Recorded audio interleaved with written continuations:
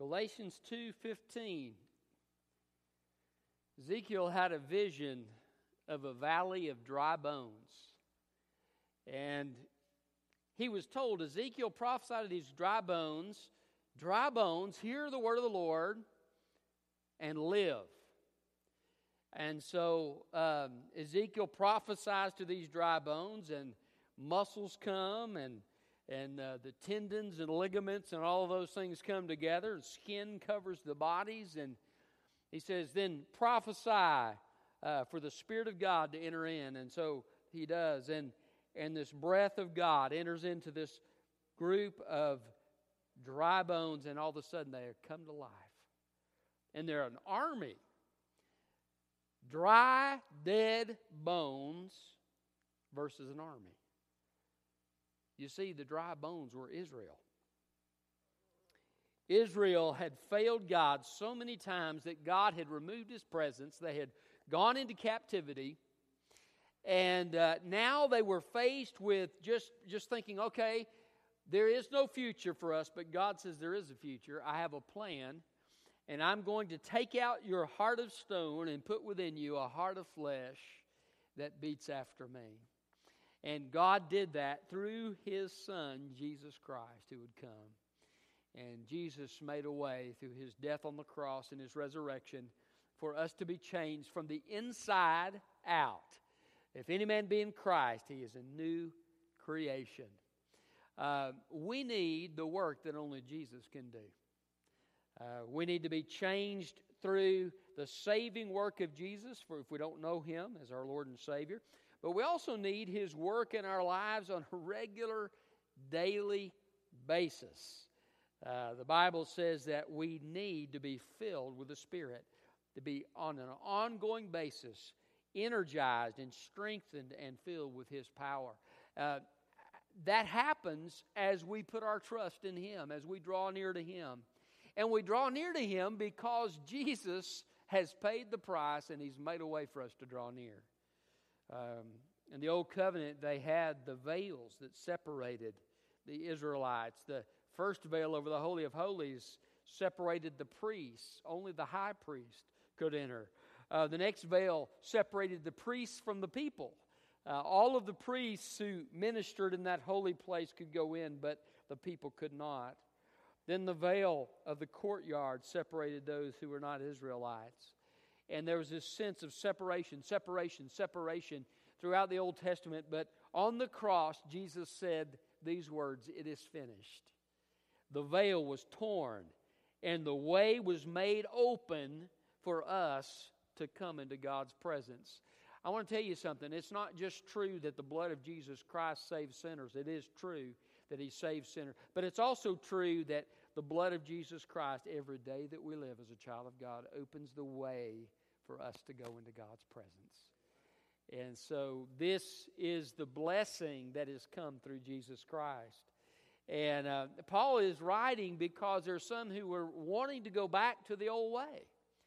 And Paul says, look, the law is good. It points out your sin and so forth because it leads you to Christ. But don't go back to the law and try to establish your righteousness on the law, because our righteousness is imperfect.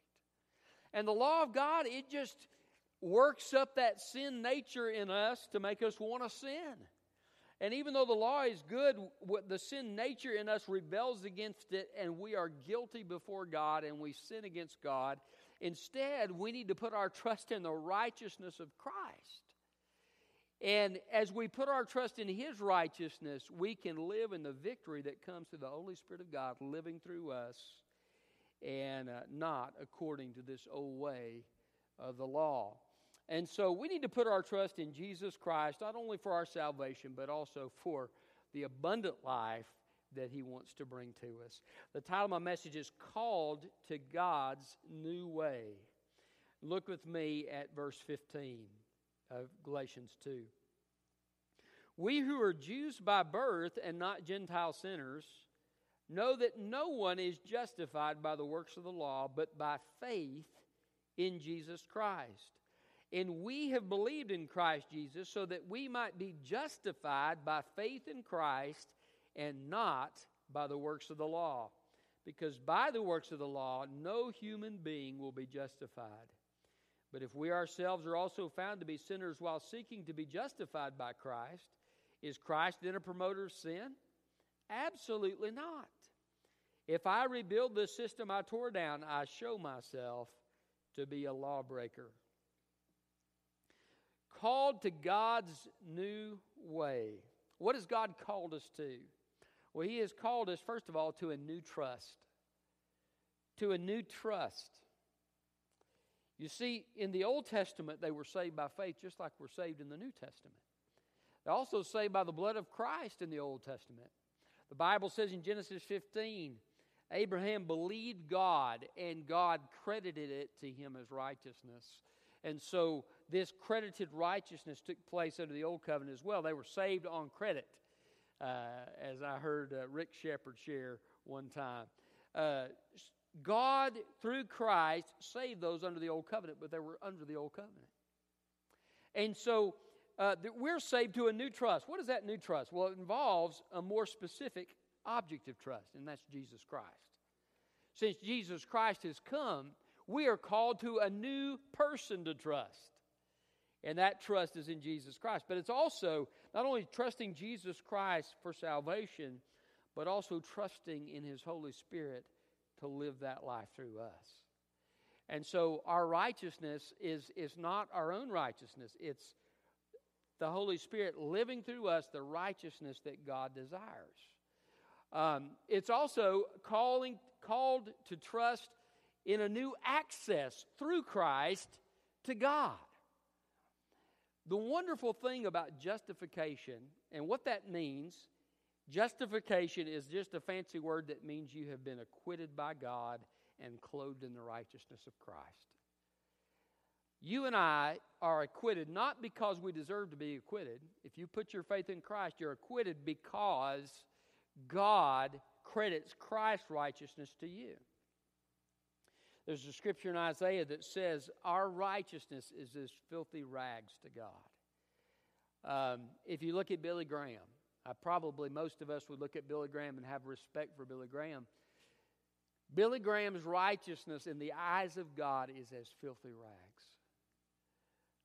That's why he's saying, look, don't put your trust in your own righteousness. Don't try to establish your righteousness by trying to follow the law of God. No, put your trust in the perfect righteousness of Jesus Christ. And what that does is every time we come into God's presence, we come not because we're worthy, but because Christ is worthy. And I don't know, have you ever had the experience, maybe the devil whispered this in your ear and you were thinking this, but I know I've had the experience of thinking something like this. You know, I'm not really worthy to come into God's presence. Look at what I've done. And maybe you feel the weight of your sin. But did you know if you're a child of God, God does want you to confess your sin to restore the fellowship and so forth, but you're clothed in the righteousness of Christ. So you should never be shy about going into God's presence because you never come on the basis of your own righteousness. You come on the perfect righteousness of Jesus Christ. And it's kind of like having a stained garment. You take it off and you put on a clean garment. Jesus has taken off our stained garment and put His own perfect, righteous garment upon us so we can come into God's presence. That's a new trust that we're called to. Called to God's way. To what has He called us? First of all, a new trust. Secondly, a new relationship. A new relationship. Look at verse 16. He says, and we have believed in Christ Jesus. And we have believed in Christ Jesus. That word in the original is a different word than is usually translated in. And it can also be translated into. And I kind of like that translation because it is true that the Bible says when you put your faith in Jesus Christ, you are placed into Christ, and He comes to dwell in you. So that you're called in Christ. Relationships that we have are on the outside most of the time, right? You have your spouse, you have a relationship with them, and you interact with each other. You talk to each other, you spend time with each other, and so forth and so on. But these things are things that you do in your physical body. Yes, you may have feelings for them in your heart, but the relationship is based on this outward time that you spend together. Maybe you have a good friend. Phillips mentioned his friendship tonight. That's a great illustration. Praise God if you have a good friend that you have been blessed to spend time with and enjoy their fellowship. But it's done on the outside, isn't it? Only a relationship with Christ goes beyond the barrier of our skin into our hearts. Jesus comes to live within our very soul. And so He knows us as no one else knows us. He loves us because the Bible says while we were yet sinners, Christ died for us. So He loves us despite the fact that He knows us perfectly. And He enters into the most intimate kind and personal kind of relationship that we could have. And that is a spiritual relationship within us. So that no matter where you are, Christ is walking with you. No matter what circumstance you're going through, Jesus Christ is walking through that circumstance with you. No matter what pain you have, Jesus Christ is there with you to help you through that pain. You can talk to Him at any time. I remember when I became a new Christian and my dad shared with me, Roger, you can pray silently because God knows your thoughts. And I thought about that. Isn't that interesting? And so I would do that. Sometimes I'd be sitting in the car and be saying, okay, Lord, you know what I'm thinking right now. Would you handle this problem or something? And I'm just thinking this. Isn't that cool? God knows what I'm thinking. Some of you women wish your husbands knew what you were thinking, right? Yeah. And but God actually does know. And He responds to us. Such an amazing thing. This is a relationship like no other relationship. And here's the neat thing. People disappoint us, don't they? No matter what relationship you have, at some point or another, you will disappoint that person because we all have a sin nature. And we all fail and we all stumble. But here's the thing about God. God knows every sin we ever have or will commit. Already He knows about it, and He still said, I choose you. I choose to love you. I choose to welcome you. I choose to receive you when you put your faith and trust in my Son, Jesus Christ. What an amazing thought. This is the relationship. It's an unconditional love like no other unconditional love we could ever know. Because God already knows all our failures. He paid for those failures at Calvary so that we could have this relationship. Never be shy about coming into God's presence. Never be shy. If you're in a temptation, come to Him for help. If you're struggling, if you fail, come to Him. The devil will tell you, don't go to God. Look at what you've done. Don't listen to him. You be confident. What did the Scripture say about what Jesus has done? Because of what Jesus has done, we can enter the throne of grace boldly.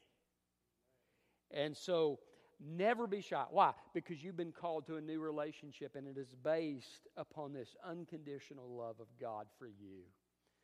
So, called to God's new way. What are we called to? A new trust, a new relationship. Thirdly, a new righteousness. A new righteousness. Christ's righteousness. I've talked about that some already. But did you know Jesus never sinned in His words? Sins of speech. The Bible says if any man doesn't offend in word, he is a perfect man. Jesus never offended in word. Jesus never went down the wrong trail in his mind and had an impure thought life. Jesus never failed to do what He should do. I was joking about that with the folks in my Sunday school class this morning. Can you imagine being Jesus' sibling? Why can't you do it like Jesus does it, you know? I mean, wouldn't that be hard? But Jesus never failed to do what He should do. He never did what he shouldn't do. In every facet of his life, Jesus was completely perfect. He fulfilled the law of God. He fulfilled the moral law of God. He fulfilled the ceremonial law of God because it all looked forward to him. He fulfills the judicial law in the sense of Israel's governmental law, because now it is fulfilled in the kingdom of God. We're not under the theocracy of a nation on earth. Now we are under the theocracy of Jesus Christ, who rules at the right hand of God. He fulfills every part of the law. And so Jesus is perfect. His righteousness. They said in the Old Testament, the lamb had to be without spot or without blemish. And the priest would actually cut apart these animals, and if there was any blemish or anything that was faulty in the animal would be rejected, because it had to be offered as a sacrifice to God, and it had to be perfect and whole. And so Jesus is the lamb without spot or blemish. Now, why is that important to you and me? Because that's the righteousness that we're clothed in. That's your basis to come to God in prayer. That's your basis to have a relationship with God. Listen, nothing in my hand I bring, only to the cross I cling. Every good thing that God has given to me and every good thing that God has given to you, He has given because of His grace in Jesus Christ. Every gift that you have to serve God, every blessing that God has bestowed upon you, if it's a relationship, whatever it may be, all of these things are from God through the grace of God.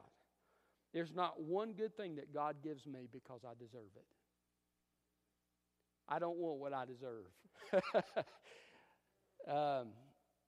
I want what Christ deserves. And so that's the righteousness that I'm clothed in. That's the righteousness that I'm called to. Why settle for my own faulty righteousness when I can put my trust in Jesus' perfect righteousness? Why try to earn salvation when I can receive it as a gift, bought and paid for by Jesus at Calvary? I'm called to a new righteousness. So there's a new trust, a new relationship, a new righteousness, and fourthly, a new admission. A new admission. Verse 17 says, if we ourselves are also found to be sinners while seeking to be justified by Christ. Did you know that nobody can get saved unless they first of all realize they're a sinner? Is Christ then a promoter of sin? Absolutely not. Some people will say, well, if you believe in justification by faith, if you believe that the righteousness of Christ is credited to you, you could just live any old way you want to live. That's what people will say. And that's basically what Paul is saying here. He's saying, look, is Christ a promoter of sin? No, absolutely not. In fact, what God does by setting you free from the Old Testament law is He changes you from the inside out. You remember the Israelites, they're the valley of dry bones.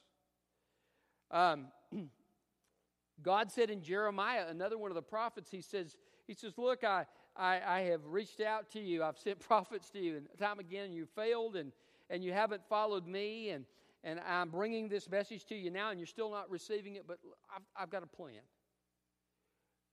The outward law has not changed you inside. I'm going to bring about a new situation and write my law upon your heart. And that's what God did through Jesus Christ. And at Pentecost, Jesus sent the Holy Spirit. And the Holy Spirit of God regenerates us. He saves us. He makes us what God told Nicodemus through Jesus. Makes us born again. Makes us a new creation in Christ. The law of God. Now I've got a new set of desires in my heart to follow God and to honor God and to please God. But I also have the Holy Spirit of God who has come down within me to live that righteous life through me. And so God is our partner in helping us fulfill that righteous life. And so verse 18 says, if I rebuild this system I tore down, I show myself to be a lawbreaker. There's a couple different ways you could take this verse, but what I believe he's talking about here is that if I come to get forgiven, I'm showing myself to be a lawbreaker. And that's not a bad thing.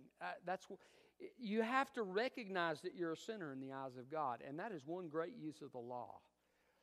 If you read the law will show you your sinfulness and your need for Christ. I remember I felt led. I had been preaching through Exodus at my last church, and I felt led. I thought, well, I'm going to go somewhere else. I got to the tabernacle, and people don't want to hear about that. I'm going to go somewhere else. And just sensed a nudging in my heart. Keep on preaching through that, And so I did, and then I went to Leviticus. Are you sure, Lord? Yes. Keep on preaching through that. As I preached through the law, something happened. I thought that people would be unmoved and bored by what's there. But God began to do a work, and He began to convict people of sin. And we started having all these people saved. Why? Because the law was showing them their need for Christ. And the law has this way of just cutting through and showing us where we are. And so the law is good in that regard, and it is good in that sense for a Christian to see a sin in their life and to recognize it so they can confess it to God and restore their fellowship. But it is not the basis for our trust and our getting to heaven. Only Jesus Christ can do that for us. So that new admission is a call to admit that we're sinners and that we need Jesus. We can't do it ourselves. Over and over again, when we go out in the community, we hear people say, what is your view on how a person gets to heaven? And they'll tell us, do more good works than bad works, or do more good things than bad things. Or believe in Jesus and do good stuff. No. It is only trust in Jesus Christ that saves a human soul. It is only the righteousness of Christ that can get us through the gates of heaven. I'm so glad I don't have to worry about how good I am. There's times I sin and I don't even know it. You ever had that happen? I remember one time I was in Texas, and I prayed, God, I sensed that there was something wasn't quite right in my relationship with the Lord. I said, Lord, if there's something wrong, if there's some sin in my life, would you please show me? And God took the next hour, and He showed me thing after thing after thing after thing after thing in my life that was wrong, and I confessed.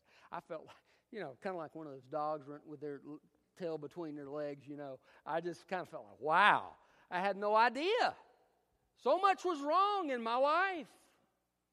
Aren't you glad that if you're in that situation and Jesus were to come back and you didn't know you'd sinned against Him, you're still going to go up there to be with glory because it doesn't depend on your righteousness. It depends on the righteousness of Christ. And so, yes, confess your sin for the fellowship, but put your trust in Jesus Christ and recognize your need. Admit your need for a Savior and put your trust in Him.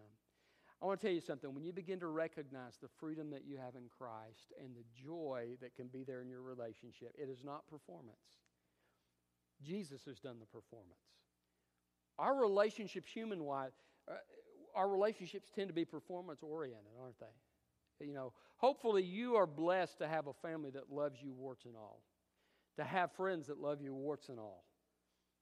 But the vast majority of relationships and human relationships are based on performance. You know how I know that? The divorce lawyers are pretty busy. That I promise to stay with you until you displease me. And people are basing the thing. Oftentimes with kids, and I can't imagine. You got to perform to be loved. Kids playing a sport, they don't even like the sport. They're playing it because mom and dad want them to play it. They're going into a vocation that they don't even like. Why? Because mom and dad have these expectations. I'm not going to be loved if I don't do what mom and dad want me to do. And some people are still, years later into their adulthood, still trying to please mom and dad. They're workaholics and doing all these things, trying to please mom and dad because they've never felt accepted for who they were. I want to tell you something, that's never the case with God. Never the case. God accepts you and loves you and values you, period. I love that scripture in Psalm 139. It says, Lord, you have searched me and you know me. You know my down sitting and my uprising. You see my thoughts from afar. You knit me together in my mother's womb. Isn't that neat? This little boy had a T-shirt on one time when I was growing up. It said, "I'm something special because God don't make no junk." And that's true. God fashioned us. He designed us. We're the masterpiece of the master designer. And He loves us with an everlasting love. I love the fact that we're given eternal life. Sometimes people say, well, don't you believe you can lose your salvation? How long is eternal life? It's not life till you mess up or life till you blow it. It's eternal life. Jesus said, I've come that you might have life and have it abundantly. We enjoy the measure of that now, but in eternity it will be forever. And there'll be no limit to the blessing of that abundant life. This is God's plan for you. God has loved you with an everlasting love. Jesus said, no one takes my life from me. I lay it down. Peter, you denied me 3 times. I lay it down for you. Disciples, you forsook me in the garden. I lay my life down for you.